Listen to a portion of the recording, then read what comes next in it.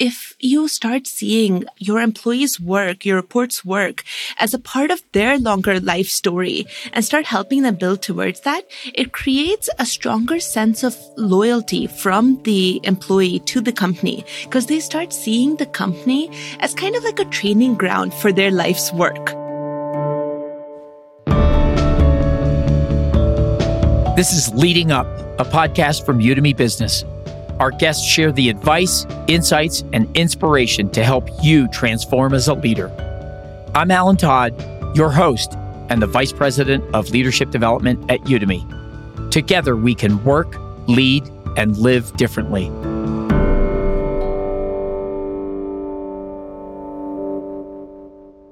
Let's think about the last one-on-one conversation you had with your manager. Or if you're a manager, the last one-on-one conversation you had with a team member. What did you talk about? Did you cover the immediate day-to-day challenges? Or did you take some time to think broadly about you or your team member's vision for their career? This week on the podcast, we're talking about why it's so important to have these big picture conversations so managers can be more effective coaches and teammates can be motivated to reach that next level in their career journey. Sia Raj Purohit joins us today. She is the Global EdTech and Workforce Development Category Lead at Amazon Web Services, where she coaches team members to follow their unique career pathways. Her strong career vision has shaped many of her professional steps, starting at age 19 when she wrote a book about the skills gap in the field of engineering.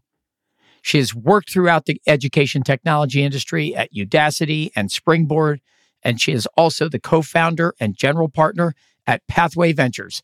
Sia, welcome to the podcast. Thanks so much for having me, Alan. So just to get started, one of the things that you've talked about, you've written about, is just this idea of coaching. And I thought it'd be kind of fun to unpack that a little bit. If you look at some of the data, if you remember, Google studied their managers relentlessly for a bunch of years to see if they could provide a data-driven set of guidance on how to be a good boss. And their Google Manager research revealed one of the most important behaviors of their highest scoring managers was that they were effective coaches. And then further, like Gallup took that further, and they've been studying kind of managers versus leaders and the role of coaching. And their conclusion is that coaching is the key to excellence, yet many managers resist it. And true coaching means having authentic, ongoing dialogue with employees. And this is something, Sia, that I know you believe deeply in. So can you talk about the difference between a coach and a manager, and specifically, how has the power of good coaching impacted you as an employee and also as a leader? Yeah, so I once read that during interviews at LinkedIn, Reid Hoffman often asked candidates, what's the next job that you want to do after LinkedIn? So honestly, it is an awkward question for both sides. But how Reid explained it, and something that I've thought about and kind of internalized a lot, is that he says that it's because we at LinkedIn are so committed to that idea that we're going to be transformative in the prospective employer's career. So we want to know, like, what's next? Like, how can we help prepare you for that? So back in 2017, I was interviewing to join Springboard. At that point, it was an early stage ed tech company. And the CEO, Gautam Tambe, actually asked me this question. He's like, what will you do after Springboard? I told Gautam what I was looking to build at that time, which was like a career in venture capital longer term. And what he said is that when a coach knows like what their reports are aspiring for, it helps like open up many more like opportunities for like meaningful professional development. What he said, which really stuck with me, is that we're building a long-term relationship together, one that'll span across many companies as we grow in our careers. And what was super cool is over the next couple of years, he actually spent a lot of time helping me gain those skills through like different types of projects, through industry introductions. And when the time came, he was like taking my manager hat off and putting on like Sia's mentor hat. I think you should go pursue this opportunity. There are managers who help you do well in your job, and then there are managers who like change your career trajectory. And so Gautam was definitely one of them. And that's what I try to use in my own management style now. Yeah, that's great. So just as you apply that today, do you think this is hard for managers, let's say, that you work with, or that you're trying to coach them to do this with their teammates? Is this something that managers resist? Do they lean into this? Is this hard? It is hard because day to day, there's just so many things happening that prioritizing an employee's professional development doesn't always rise to the top. But I think that's a big mistake because if you start seeing your employees' work, your reports' work as a part of their longer life story and start helping them build towards that, it creates a stronger sense of loyalty from the employee to the company because they start seeing the company as kind of like a training ground for their life's work. So they begin getting just much more inspired. They connect with you as a manager much more. And practically for the business, you benefit because when an employee leaves with 2 weeks notice, you're often left scrambling to figure out how to replace them, right? But instead, if you are in line with what your employee is doing and how they're developing in their career, then you're able to have a much longer route and much more visibility into how to make your team in a strong place for any sort of transition. Yeah, it's in the company's best interest to become a learning organization, right? To encourage this type of development. Is that a common idea? Yes. I mean, we obviously study it all the time, but I'm curious what your kind of lived experience is. So I've been fortunate that I've seen that several times in my career in terms of managers who looked at the big picture. And that really benefited both me and the organization because as an individual, I just immerse myself much more into the company because I'm they're looking at my professional development as a key criteria for how we work together. And then for the company, it was beneficial because most of my employers have had several weeks, if not months of notice in terms of when the departure is. And that gives me time to kind of ramp up, help hire someone else as a replacement and make sure the team is in a really good place. Yeah, that's great. So let's connect this conversation, right, with managers and employees, the manager acting as a coach and helping people think about this bigger picture purpose or vision for your career. That's a hard thing, right? And I've talked to a lot of people. And they're like, I don't know what my bigger picture is. I haven't found my purpose yet. So I'm wondering just some of your advice for people that they're not sure of their larger career direction. What steps can they take to gain more insight? You figured this out a number of times. So maybe you could talk about how did you figure this out for you? And we'll tease out the lesson for others. So there are two ways to find, I think, passion or what you want to pursue in your career. One is that you kind of stumble upon it, which I did, and I'll talk a little bit about that. And the other is conscious research by identifying the right people, having the right types of conversations and building some structure around how to figure out what you're passionate about and good at. And so I'll talk about both of those, but first about how I stumbled into, I guess, my passion. When I was an engineering student studying computer engineering as an undergrad, I really didn't resonate with how engineering was being taught. I had always been a good student and suddenly became a straight C student when I came to engineering school. And that's also because a lot of American colleges design these weed out classes and make it actually very difficult for students to make it through their first or second year of engineering college. And so at that point, I was really feeling locked out. This is a theme which I've thought a lot about, but basically I felt locked out. And at age 18, you're already going through so many life changes that this pressure is very real on you. So what I ended up doing was I cold emailed some really famous people to ask for their opinion on why someone should study engineering. For me, it was I wanted to hear other people's perspective, being I know it's tough now, but maybe it'll be worthwhile in the future. That's what I wanted to kind of prove out.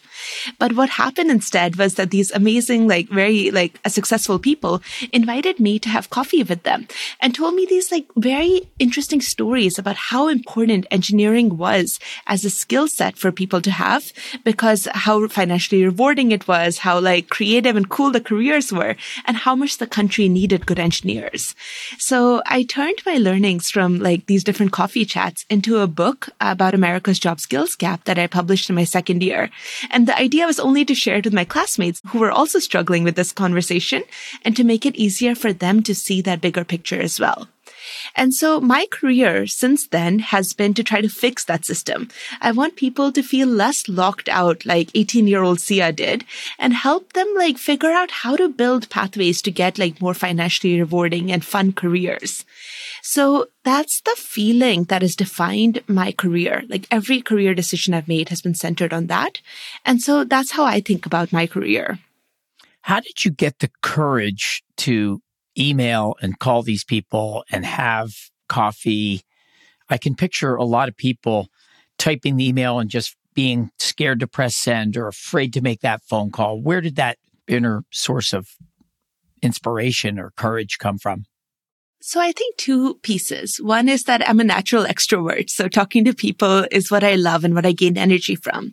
And then the second is through high school journalism, I learned how to ask the right questions, which is a skill that I think everyone should develop at every age, which is basically like obviously successful people get all sorts of emails all the time for coffee chats. And the way to really stand out is by making an ask that is so specific and sharing enough of your story that they like resonate or care to have that conversation. So as specific as you can get, as much as you can pull from things that they care about or things that they write about online. And like, I guess be able to call that piece out helps connect with people. Yeah. So here's what I wrote down. You just told us about 3 S's. So finding your passion, stumble, and structure. So some of it's stumbling and some of it's structure. So I really like how you said that. And then asking good questions. You said everybody needs to do that, but learning how to be specific. So stumble and structure and specific. But I love the story. And I think there's a bit of motivation that I think some people aren't. They just don't take that step.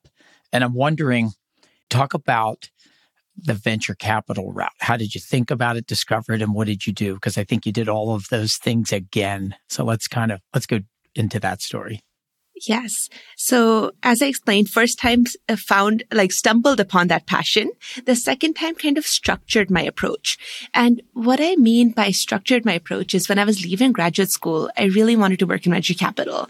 It seemed like the ideal next step to learn about ed tech from an ecosystem perspective for me, having worked at like early stage companies already. So breaking into venture capital is a very tough thing to do. Even when you have the right connections and those kind of things, it's very tough. But at that point, I didn't have the connections. I was graduating from grad school, and I decided I'd just talk to as many people to get advice as possible. So I actually spoke with 118 venture capital funds that summer. It's crazy. It's a lot. And I had a spreadsheet. I was asking everyone for introductions. I was cold outreaching. Like I went to different events to meet people, like did whatever possible to kind of expand my network in that space to build the right connections. And thankfully, one of those firms gave me an internship. I'm like, sure, I'll take it, and tried to use that summer to both learn the VC skills, but also build a deeper connection in that sector. So I guess coming back to this idea, like not being afraid to outreach is definitely something that people need to build, because no amazing career happens without that like ruthless execution and that skill set. So I think that piece is super critical. And then after that, having like that very clear ask of learning about people's careers, being able to add value to their careers while you're trying to grow your own is very key. Yeah, I'm thinking there's a saying, great vision plus poor execution equals total failure. And you talked about ruthless execution. You talked to 118 venture capitalists. How did you deal with the rejection, setbacks, people that didn't answer your call? Do you just power through that and it lands you with a great outcome? But I think a lot of people don't have that relentless execution, or they struggle with that. Yeah, that rejection piece, both in terms of people who don't follow up, but also opportunities that don't work out, is tough, right? It takes a certain piece of telling yourself that if you try enough times, you'll land somewhere is super key. So the 118 conversations, I must have emailed hundreds of more people that didn't message me back, right? Right. And then regarding the actual rejection of a job, that piece is hard to take in also, because oftentimes we build a vision of ourselves in that next stage at a specific company. And what I've learned is it's better to have, I guess, less clarity almost on what job or career you see yourself in, and more of a general sense of which direction you want to go into. Because companies and roles are going to change so much in our careers. It's just having that underlying purpose, passion statement, or feeling that defines your career is the most important.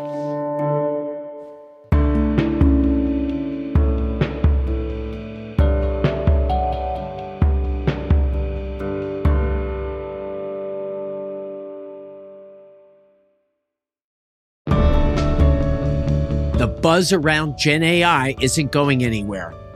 Leaders and managers are key to identifying how their companies can use the technology and creating a plan to grow their employees' skills. Learn how Udemy can help at business.udemy.com/Gen AI now.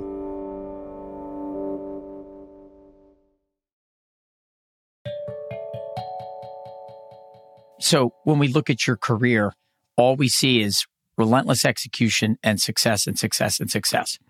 But what we know is people have setbacks, right? Angela Duckworth at the University of Pennsylvania, she wrote a bestseller called Grit. And she did all this research for a bunch of years. And she showed that the secret to outstanding achievement isn't talent, but this blend of passion and persistence that she calls grit. And I'm wondering if you can talk about like setbacks along the way and how do you overcome them? Because it's not all perfect. Tell us about an example. So I think the best example is what I call just the year 2019. So what happened was at that point, I had worked at 2 early stage companies, had worked in venture capital, and really thought that graduate school, like an MBA, would be the right next step in my own upskilling journey. So I thought there were many reasons I had in terms of why I wanted to go to business school. I had worked really hard to prepare for my application, and a lot of mentors and coaches had dedicated a significant amount of time to help support me on that endeavor too. But despite all of our best efforts, I didn't get in. And it was a huge setback because all of a sudden I kind of lost clarity of what I was going to do next. And I suddenly didn't have a plan B. So honestly, I think I moped for a while first. I just was sad and I'm just I have no way forward. And a really great coach told me that in every decade, there's inevitably going to be 1 or 2 down years. And during that time, you just have to get out of bed and put one foot in front of the other. How I got out of that phase was by what I call healing through community. So I started telling a lot of people about my challenges in terms of, I don't know what I'm going to do next, right? So, and I know it sounds weird in retrospect to put so much emphasis in graduate school, but I think a lot of people struggle with whatever that next thing is for them and not being able to get there. And what was super cool is when I started sharing these stories with the community, people started telling me their stories in terms of their struggles with balancing work and life, or their struggles of figuring out what's next for them. That actually led into me helping co-found the Women at Springboard community, where we were all talking about these very deep issues that affect every professional and in their own way. So I think healing through community enabled me to kind of understand that everyone's experiencing these challenges and basically helped build a resilience almost to get through. That other people, these great edtech CEOs I admire for hey, we didn't get into business school either. And that's why we build these amazing companies. So being able to hear these stories and share that deep pain point helped me heal. And then thankfully eventually led me to my job at Amazon, where I do learn those business skills daily. So this whole idea of healing through community, how do you create that sense of belonging? I go back to courage again. What made you think I'm going to start an aspiring women leaders employee resource group? What was going on and what made you think to act again? You're very action oriented again, relentless execution. I think there's so much that we can learn from you. So here you are, you didn't get into B school, you did this. And I'm just curious, where did you get, again, the courage to pull that off and what was going on? How'd you do it? Definitely. So first, it started with just those direct one-on-one conversations when I would tell mentors, coaches, and also just people I was close to or admired that, hey, this is going on. And then I realized that so many people were experiencing this, despite how beautiful people's LinkedIn profiles or glamorous their Instagram photos were. And I think that's what made me realize that this, if everyone is experiencing it, it can't be that difficult to overcome. And I wanted to make more people realize that. And so that community was an outlet for other people to share their stories as well and get that support in a safe space. And what I encourage for people who may not feel confident enough to kind of build a community for themselves is to link with people who are extroverted or want to build that kind of community or run those. Join a small group or even 2 or 3 friends and start sharing it with them, because it's very likely that the more you articulate your problems, the more you'll be able to find solutions for them. Yeah. And it's interesting the way, again, articulate the problems, get with people, right? Build the relationships that helps you find solutions, which goes all the way back to what you described in terms of coming, sort of stumbling upon your sort of vision for your career and then structuring around getting there. And I read some really interesting research that it shows that people who take the time to develop their vision, like just come to have a purpose or a vision, just something like some hopes and dreams, that the act of doing that lowers stress and anxiety and helps people have better balance in their life. And I just find that interesting because when I look at the research right now on stress and anxiety, it's off the charts, right? Burnout, it's off the charts. Work-life balance or finding that harmony between work and life. We talked to Stu Friedman as a professor at the Wharton School that wrote the book Total Leadership that has been studying that for many, many years. And I think, so when you figure that out, it increases the likelihood of realizing your vision. So there's all of these things are completely interconnected about doing that. And I wanted to go back and maybe just talk more about the power of vision and how you developed the vision for yourself. So back to, I guess, my engineering school story, like in terms of being an undergrad and not having clarity of what's next. Very transparently, there was that fear of just like not being able to tap into opportunities because companies didn't want to address like someone who had less than a 3.0 GPA, which I was very embarrassed to have at that point, right? So definitely there was a lot of stress and sadness as I was encountering. But at that point, I realized that instead of feeling so locked out of that opportunity, maybe I can create a different pathway of like accomplishing those goals I had for my career instead of going the structured route. So deciding I was actually going to develop my own path, which for me at that point, when I released my book was the same year that Udemy, Coursera, Udacity all were coming up. And I'm like, wait, maybe there's an opportunity to like tell my story in a different way to be able to connect with this industry that's coming up and kind of utilize that, like the rise of that industry to just help other people learn engineering in better ways. That's where it started. So what I recommend for people is that think very deeply about what one of the most transformative or like even like deeply hurtful moments in your life was. Like when you felt there was like some sort of injustice from a systems perspective. Think about what that big mission is. Because one of the greatest things about like technology at this age is that we're able to help transform those systems that like impact us negatively. If you're able to find a passion through something like that, it becomes the most powerful because every day you get the privilege of helping fix that like problem. So the guiding passion for my life is to help other people feel less locked out. I experienced that as a student. I experienced that sometimes in my 20s and really want to help people like be able to figure out whatever is next for them that helps them live meaningful, happier, more financially rewarding lives.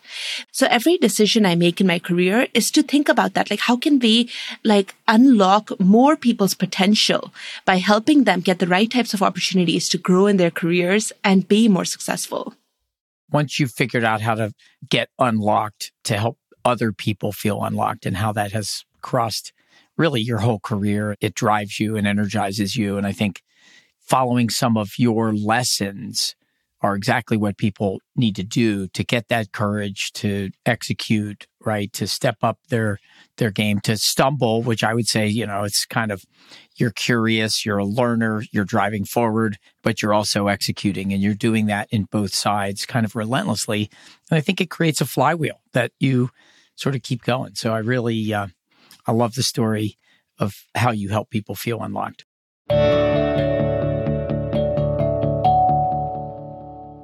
So see, as we wrap up here, we have a question that we ask all of our guests. And that is, what are you curious about and learning now? What's got your attention these days? So I've been thinking a lot about education policy in the United States.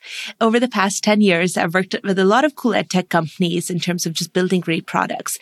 But now I'm realizing that there's a lot of complexity on how those products make it into the hands of students across the country. And it's really tricky because, again, so much cool innovation is happening, but it's not making it into the classrooms across different states in the US. So I'm learning more about policy to be able to understand how technology and policy can work more closely together to help students across the country, again, feel less locked out of their own potential and just grow in their own student educational journeys. Beautiful. Thank you so much, Sia, for joining us on the podcast today. Thanks so much for having me. If you're in a moment of uncertainty, remember a few lessons Sia shared with us today. You need to stumble to find your passion. You need structure for ruthless execution, and you need to be specific to ask good questions. Thank you so much for listening to Leading Up, a podcast from Udemy Business. We'll be back next Wednesday with another episode to help you level up your leadership skills. The Leading Up podcast is produced by Udemy in partnership with Pod People. Special thanks to our production team, Alex Vickmanis, Amy Machado, Brian Rivers, Danielle Roth, and Carter Wogan. Our original theme is by Soundboard.